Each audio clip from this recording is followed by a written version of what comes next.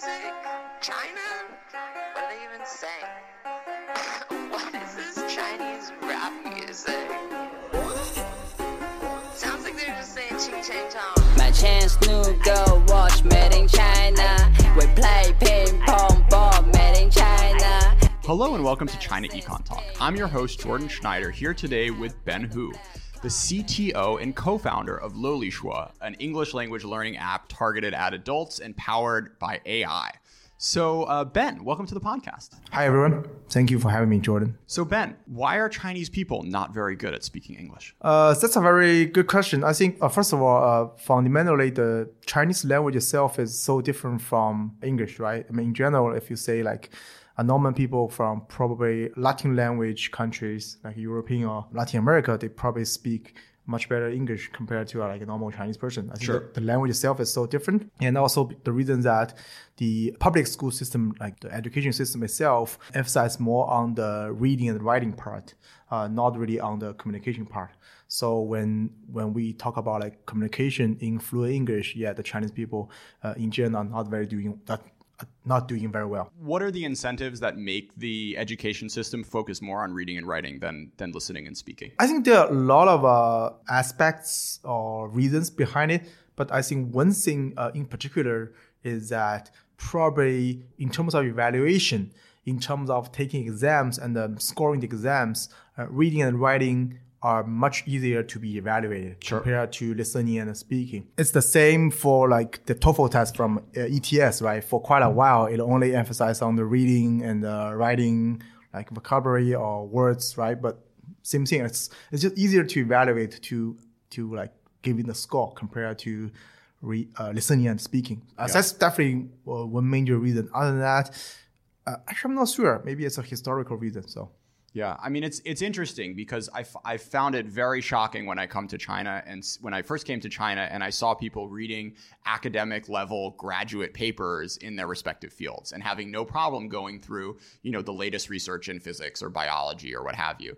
But when it came to, very casual English language conversation, it was a real challenge for even some of the most educated college students in China. So, it's a real need you guys are filling. Can you talk a little bit about the initial idea for the app and how it evolved to where it is today? Yeah, I think your observation is exactly why we started at the very beginning. Like when back in the 2012, we realized that a lot of the folks around us are really willing to pay for the English learning, particularly in the communication skills. And the truth is, or the fact is that they paid a lot, probably ranging from $1,500 to $3,000 per year to a lot of the offline tutoring schools for the English. But unfortunately, the result was not very satisfying. So at that time, we see that when there was a gap between the consumer need and the result, there's something we can do about it. That's pretty much how we started to think about making a mobile app which can give user instant feedback. Sure. That's pretty much why we started. I remember discovering this app a year ago and was blown away by the fact that it can correct you on pronunciation, which is something, me as a Chinese learner of the past 2 years have had a really hard time just convincing teachers to tell me when my pronunciation is wrong. Because I think it's like the most tedious part of teaching is every sentence, every time, every tone needs to be corrected. And this thing that your app does is it gives you a number score based on how good you were and will tell you like which vowels are wrong and how you can correct them. So I'm curious, maybe where this idea came from, like and a little peek into the pain of developing the technology to be able to give you that sort of very focused, very personalized feedback. At that time, we definitely got some inspiration from a very popular music app back then called Changba. So yeah, I mean, it's the truth. So then we realized that we should probably provide something similar or provide the equivalent version of that for English learner. And apparently it's a very... So Changba, basically it was like you're singing karaoke and it will tell you when you're out of tune. It's a bit different in terms of, there's a definitely similarity between technology, but it's still very different. But the thing that why the app, when we released in 2013 was that popular is that first of all, we purposely make sure the evaluation engine can work offline without data. Because back then, the 4G or 3G, whatever data plan was still very expensive.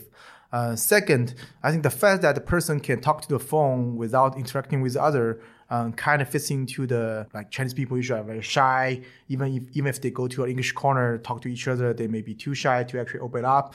So I think all these attributes contribute hyper growth after our initial release back in February 2013. So that's pretty much. One of the things being important to growth is being able to do it, like, in a room that doesn't necessarily have good service, where you're alone and no one can hear you speaking your English. Yeah, that's definitely the angle. So were there other particular moments or decisions that helped you guys along on the growth curve? I mean, there are a lot. I mean, even back in 2013, that one thing we did that we briefly made the app not free. So we briefly made the app to be a paid app on iOS. That actually make us very popular on the iOS rankings. And after maybe being a non-free app for several weeks, I mean, I forgot the exact number of days, then we made it free again, which actually drives the consumer's desire to download it. Oh, because it's like, oh man, look at me, we're getting a deal. They mispriced it for a few minutes. Totally. So we actually didn't do that on purpose. It's just, we just want to experiment. So the action we took to make it a non-free is just an experiment. So we didn't actually see that coming, but actually it's had a very good effect. And of course, back in several years ago, in 2017 or 2018, when we launched our systematic content, the AI English teacher powered Dong English, we also did a very successful performance marketing on WeChat ecosystem as well. So there are several moments. Yeah. Sure. So you must have a lot of interesting data on how Chinese learn English. Different regional variations, sex variations, age variations. I'm curious what interesting things you've learned about who really makes progress, who doesn't, and why. There's several demographics data I can share with you that right now, because the penetration of our product, we basically have a very similar population distribution, the general population distribution. Like, for example, we have definitely more users on the coasts, but we also have a lot of users in the western part of the country as well. Sure. And for our paid customers, it's definitely more females than male. Which also kind of fit into the stereotype is like, especially in China, when we grew up, we all feel like our female students actually learn language much better or much faster than male students. And other than that, our demographics highly concentrated on between young adults, mainly between 18 and 230. But because the product itself, we actually have learners as young as like 10 or 11, as older as maybe 60s. Wow. So it's a very wide range of customers. And the motivations for people wanting to learn English, is it what are the primary ones? That's actually a very interesting observation. Like probably 15 or 20 years ago in China, I think the primary reason people or a person want to learn English is definitely job related. They want to find a better job or things like that. But after 15 or 20 years of the development, right now, if you look at the reason behind our users' learning purpose, on the top is actually like things like I want to go abroad without using a translation tool or translation app. I want to watch American or like UK TV or movies without subtitles. Or I want to communicate to foreigners in a fluent way. And of course, job placement or find a better job is still on the top of the list, but definitely not the number one or number two, which kind of surprised us at the very beginning. But it also may show that at this moment, I think being able to speak a better English or very good English sort of a requirement for a lot of jobs already. Yeah. Right? So it's like it's not a plus anymore. Like it's not, you will not be just rewarded by speaking fluent English. Yeah, for certain jobs. As a foreigner in China, I will also say this is now working the other way. And you don't just get jobs by speaking Chinese in a way that you could, say 10 years ago. So a detour into cloud computing. You chose AWS as your cloud solution. I'm curious if you considered any domestic competitors at the time, and if you did, what you thought they were lacking, and maybe how you see the development of the domestic industry versus the foreign players. It's a very good question. So I think back then when we when we chose a cloud computing provider, at that time, there was no other cloud computing provider in China at that time, I think, as good as AWS. Mm-hmm. So we first of all, I came back from the States, so I knew AWS pretty well. At that time, AWS was probably the only choice we wanted to pick at that time. But honestly, after that's like almost 7 years, right now the domestic players are doing very well for the past 7 years. Of course, particularly like Ali Cloud, Ali Yun, right, is doing very well. Sure. So I think for us, the competition is always good. So sure. It's make sure we have more choices. Sure. As a company that's considering and working on internationalization, does having a foreign cloud make that easier, or have you interacted with Ali Yun enough to understand if they could support that type of foreign user base? I think Ali Cloud has a lot of presence overseas as well, and same as the Tencent Cloud from Tencent, right? And even in the international markets, AWS is not alone, right? I think the Microsoft Azure and the Google Cloud are also working very hard to catch up. Actually, there's one player probably missing out. A lot of people miss is that Huawei is actually working very hard in the public cloud sector. Sure. So it's good. I mean, for us, as I said, competition is always good. It's make sure we have more choices. Make sure every single provider is working very hard to improve their service and to make us happy. So, sure. Yeah. So let's talk a little bit about Chinese content and consumer-focused companies doing internationalization, which is a relatively new trend over just the past 2 or 3 years we really saw come into bloom. So I just spent 2 years at a master's program in China and China studies, and doing it, I watched a lot of iQIYI, but didn't necessarily gain too many hard skills. Had I only known that at the University of San Francisco's new master's in applied economics, I could have learned something to actually make me super employable. R, SQL, machine learning, all that good stuff you actually see on job listings in Silicon Valley and Zhongguancun, not necessarily have you watched all of Wanlasong. So in this program, you can study the economics of platforms, auctions, and business strategy at the same time as you learn the tools of econometrics, experimental design, and machine learning. Plus, for all those non-US students out there, this program is designated STEM, so you can apply for a 3-year extension on your student visa and keep working in the US after you graduate. To learn more and get an application fee waiver, go to usfca.edu/Jordan.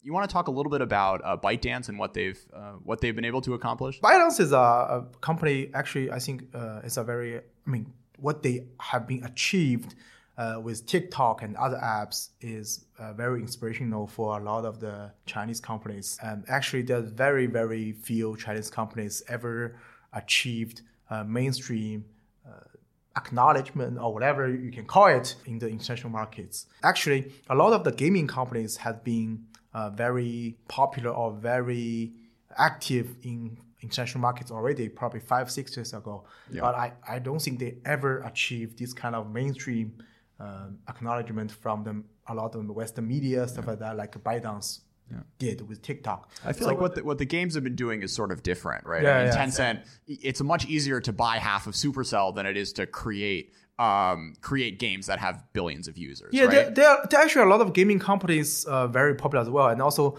actually, there are a lot of the e-commerce company from China doing pretty well on Amazon. They probably just less known in terms of the that's a good point. The mainstream media, but no matter what, I think what ByteDance did with TikTok is very inspirational for others. Yeah, because I guess there's been this myth, narrative, what have you, that this was just not something that China could do, and they could, make products that people would buy all around the world, but not necessarily, apps and things that people would interact with on a daily basis. So I'm curious where you guys are thinking about in terms of markets and the potential challenges that you're going to need to figure out in order to help the rest of the world, not just Chinese, improve their spoken English. That's a very good question. First of all, I think language learning in general is a very generic need across the board. And there's a very few things I think is as generic as that. And we internally always have a theory that right now across the whole world, if your country's income level is still like in the middle range, like China, probably 5,000 to 8,000 or 5,000 to 10,000 US dollar per cap. And if your native language is not English, your country probably have a very strong need to improve that because English is still the language in terms of international training and academic-wise, stuff like that. So if a person in a country want to get a better job, they want to get into advanced degrees, they want to do research, they sort of need to have very good English or English understanding. Sure. So from that perspective, I think we probably have a very good size of the market we can tackle. And also, there are already a lot of players in this market as well, which is another sign that language is a very strong need, especially in a lot of the countries we've been looking at. On the top list of their education category, majority of the apps actually language learning related. Interesting. On the top 1, top 2 in the list. So it's a very generic. When when adults in China, they're trying to be good students and improve themselves, adult education is not just an English focused market in China. You have communities like Ximalaya and Dedao where you can learn lots of different things. So I'm curious if you could talk a little bit about the other players and what other interesting things are happening in adult education and why, of all the things that people could learn on their commutes going to work, of all the things you could learn on your commute, you end up choosing Liu Shuo over these other apps out there. So for adults education sector or for adults learning something, this is more like a lifelong learning thing compared like students, like K-12 students or even college students. So they probably want to improve certain skills for jobs, for life. Like if you want to broaden the sense of learning or broaden the sense of like education, you can say if I want to learn to cook, it's also some sort of education. Yeah, sure. Made to help myself to survive or stuff like that. So from that perspective, I think there are definitely very different needs, and you can learn all kinds of things. But I think why we choose English as the angle to work on, or why a user wants to improve their English, is that it's like a basic skill, and especially for the past 40 years, the China's open reform sort of makes English learning like a must thing for a lot of people in China. Like if you ask them what they want to improve or what they want to learn, I think English probably is going to be the one that pop up in their mind other than other skills, because English is a basic skill. It actually can probably help you to learn other things like programming, like economics or stuff like that, like, right? If you learn, let's say, like accounting, I don't know, CPA and CFA, probably English helps as well. But like language is a very basic skill. So that's why I think a lot of the people would love to pay for the service or to learn English. Yeah. Could you talk a little bit about the, your sort of generation of Chinese tech founders and maybe the difference in mindset or outlook from folks a little older than you, and how it ends up impacting the way you run your business, the way you think about growth, the way you think about interacting with the rest of the world? This is a very good question, but my opinion is probably a little bit different. So I always believe age is definitely not the only attribute or dimension to like try to like categorize certain like type of founders or probably not a very good attribute either. Because I think like there's, if you look at the tech founders, like Robin Li and Alibaba type, they're probably like around 40 and 50s, right? They are much younger tech founders in China, were like in 25 something.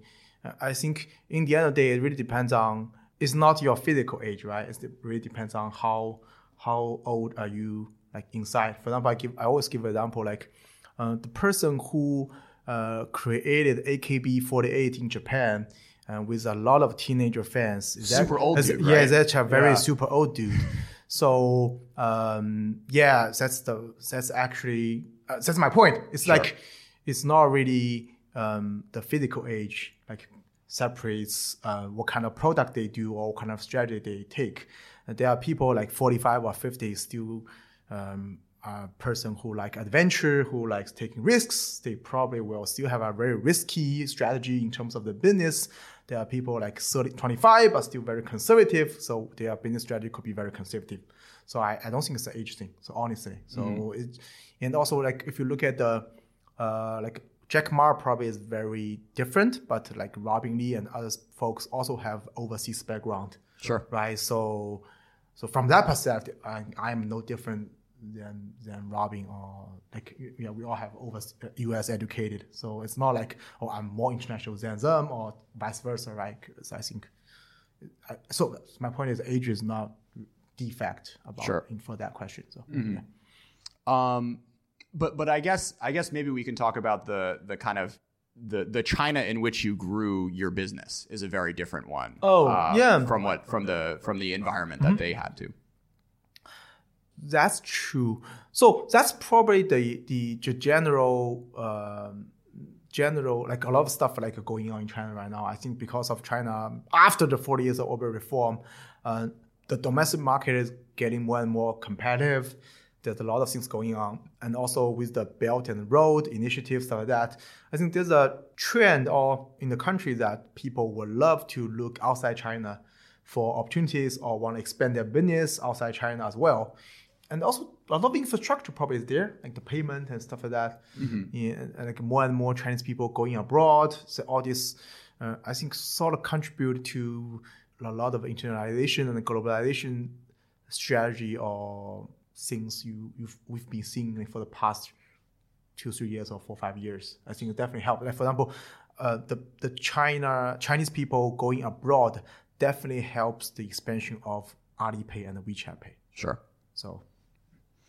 You want to talk a little bit about how the talent pool has changed over time? There are definitely more and more engineers, especially because of the so many IPOs from the Chinese internet companies. The engineers getting paid better and better. So there are more and more students in the computer science major, and there are more and more engineers out of the college. That's definitely one thing. And also, there are comparatively there are more returnees from overseas as well, especially with China more and more opportunities. It's just more talents. Sure. Of course, the cost of labor also goes up a lot as well. So. Yeah. A last one about 996 culture. I'm curious if you maybe could talk about why you think it's a thing to begin with, maybe how it's changing over time, and how you think about it with regards to your own company. So first of all, our company is not really 996. So the 996 is definitely a very popular term in China. But I think it's like software engineers talk about it. But as I said, privately, or I would say public as well, there are actually a lot of professions in China or even across the world have worse working hours as well. So I think you have to look at these issues separately. One thing that do we have to have 996 in a lot of the companies? Maybe not. Maybe really depends on the business.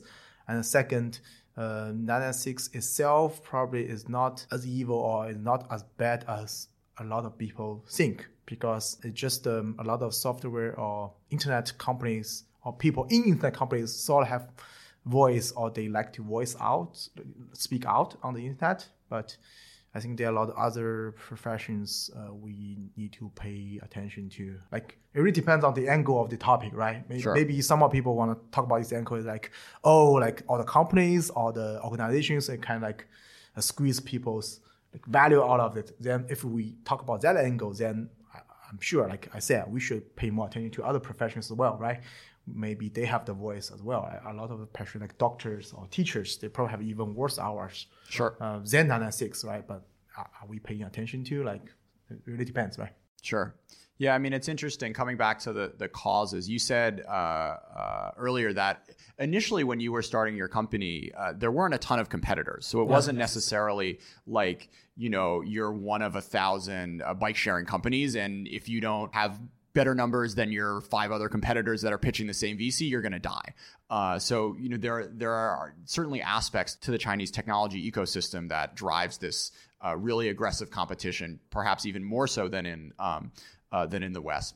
Anything else you want to say, Ben? Yeah, again, thank you for having me, Jordan. And thanks, everyone, for listening.